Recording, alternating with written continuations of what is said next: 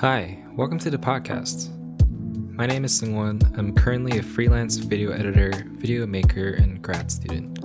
And here I reflect on my past week and share anything and everything that I wanna talk about. And I hope you wanna talk about it with me too. So you guys ever heard the term, you are what you eat? I'm sure you have, but I've been reflecting on that this past week. And maybe not so specifically with the literal food I'm eating, but actually I've been thinking about in terms of like the content that I've been consuming and the attention that I've been spending. So you got Instagram, you got Facebook, Twitter, Twitch, what else is there? YouTube, Clubhouse even now. You know, with all these platforms and spaces that I'm spending my time in and giving my attention to, I'm finding it hard to focus my time on my actual responsibilities and even the feelings that I have presently. It's just become so noisy, if that makes any sense. You know, and I hate to keep using the pandemic and quarantine as an excuse again, but there has to be some sort of correlation between the unhealthy amount of time that I spend in front of a screen in order to interface with the world, with my social circles, with people that I care about, and this consumption of ideas. I used to think that I had to keep consuming to be inspired, that by consuming more and more and more, I'll be better informed in terms of like what I might intend to create later. And that kind of makes sense, right? Like, I guess the more connections you have, I guess there are more opportunities for you to be creative in connecting dots that don't seem as connected before, right? And it also kind of makes sense if, I guess, you're looking at it from like a school context where you literally go to consume a lot of information, absorbing films, artwork, books, like things that will teach you about concepts that can help you make things that you want to make later. So like, you know, you might watch an Oscar-nominated film, which will demonstrate good storytelling, for example. But there definitely is a difference when it's just mindless consumption. And I think that's sort of what the content on Instagram, Facebook, YouTube, like all these like social platforms, that's what they are, right? There isn't a lot of substance there all the time. And it's a lot of redundancy that I think becomes so drowning and suffocating by the end. Maybe it doesn't feel that way if you don't spend as much time on it, but for me, when I'm spending like several hours of my day just scrolling through trend after trend, same image after image, similar aesthetic after aesthetic, it's numbing.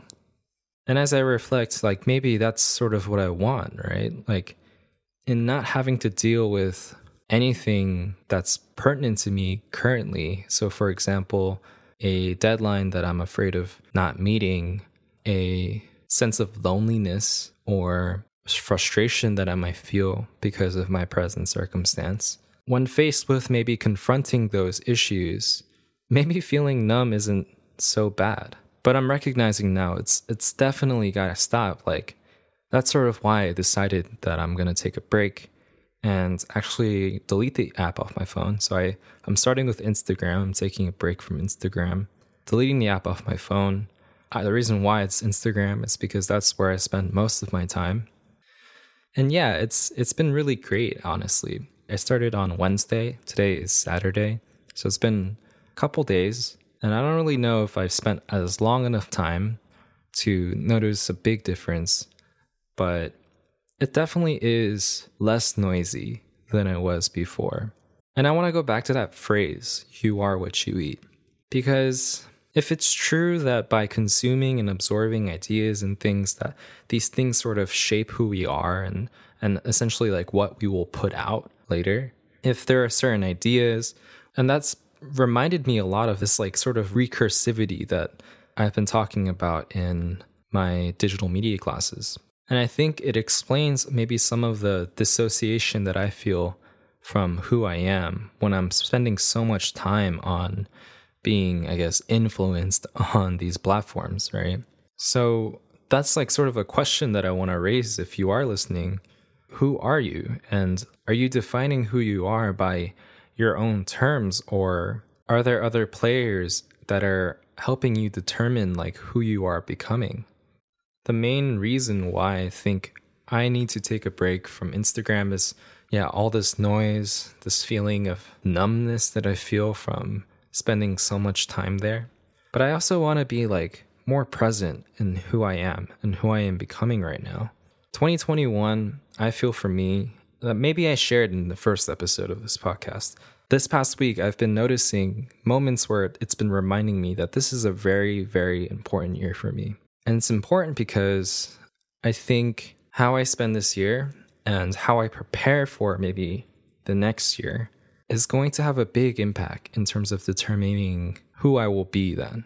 I'm starting to try and plan, I guess, and perceive the time that I'm spending, not just to be present in like my day-to-day, which is just as important, but seeing how possibly this day can carry over to the next, and this week can carry over to the next week, so on and so forth. And if I'm filling my head and my time with things that other people are doing, then I don't know if I'm doing the best that I can to set myself up for something deeper than just the superficialness that you feel from these platforms, right? But I also do want to acknowledge how hard it is and how much harder it's becoming. Recently, I've been invited to this app called Clubhouse, and I've tried it out. It's pretty fun.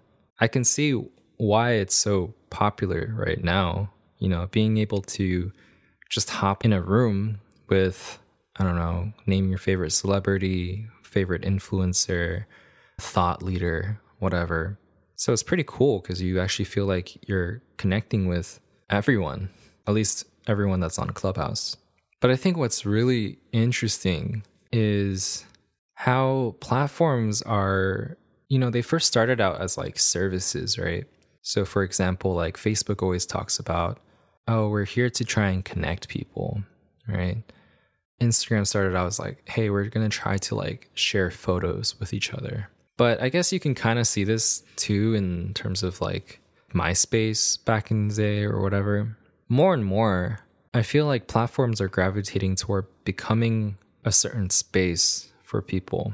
And it's really interesting because it's so attractive to gravitate toward these sorts of spaces, to congregate, to interact and build relationships, because more and more the real spaces in the real world are becoming off limits. And I think that's just kind of interesting to consider as from also like a design perspective, because I guess you can't deny that there is some deliberate design choice in why these spaces function the way they do and why certain people on these spaces do well and don't, right?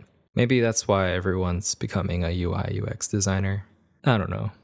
And so something that I will definitely do in the next coming week is to try and be a little bit more intentional with what I do consume and to confront the feelings and ideas that I've been putting off in myself. Anyways, that's it for me this week. If there was anything that I said that really resonated with you that you want to talk about, please don't reach out to me on Instagram at wanna.talk, which is this podcast profile. But if you look through this podcast Anchor page, there's some information that can get you connected with me. Thank you so much for listening. I really appreciate you taking the time to hear what I have to say. Thank you so much, and I'll see you in the next.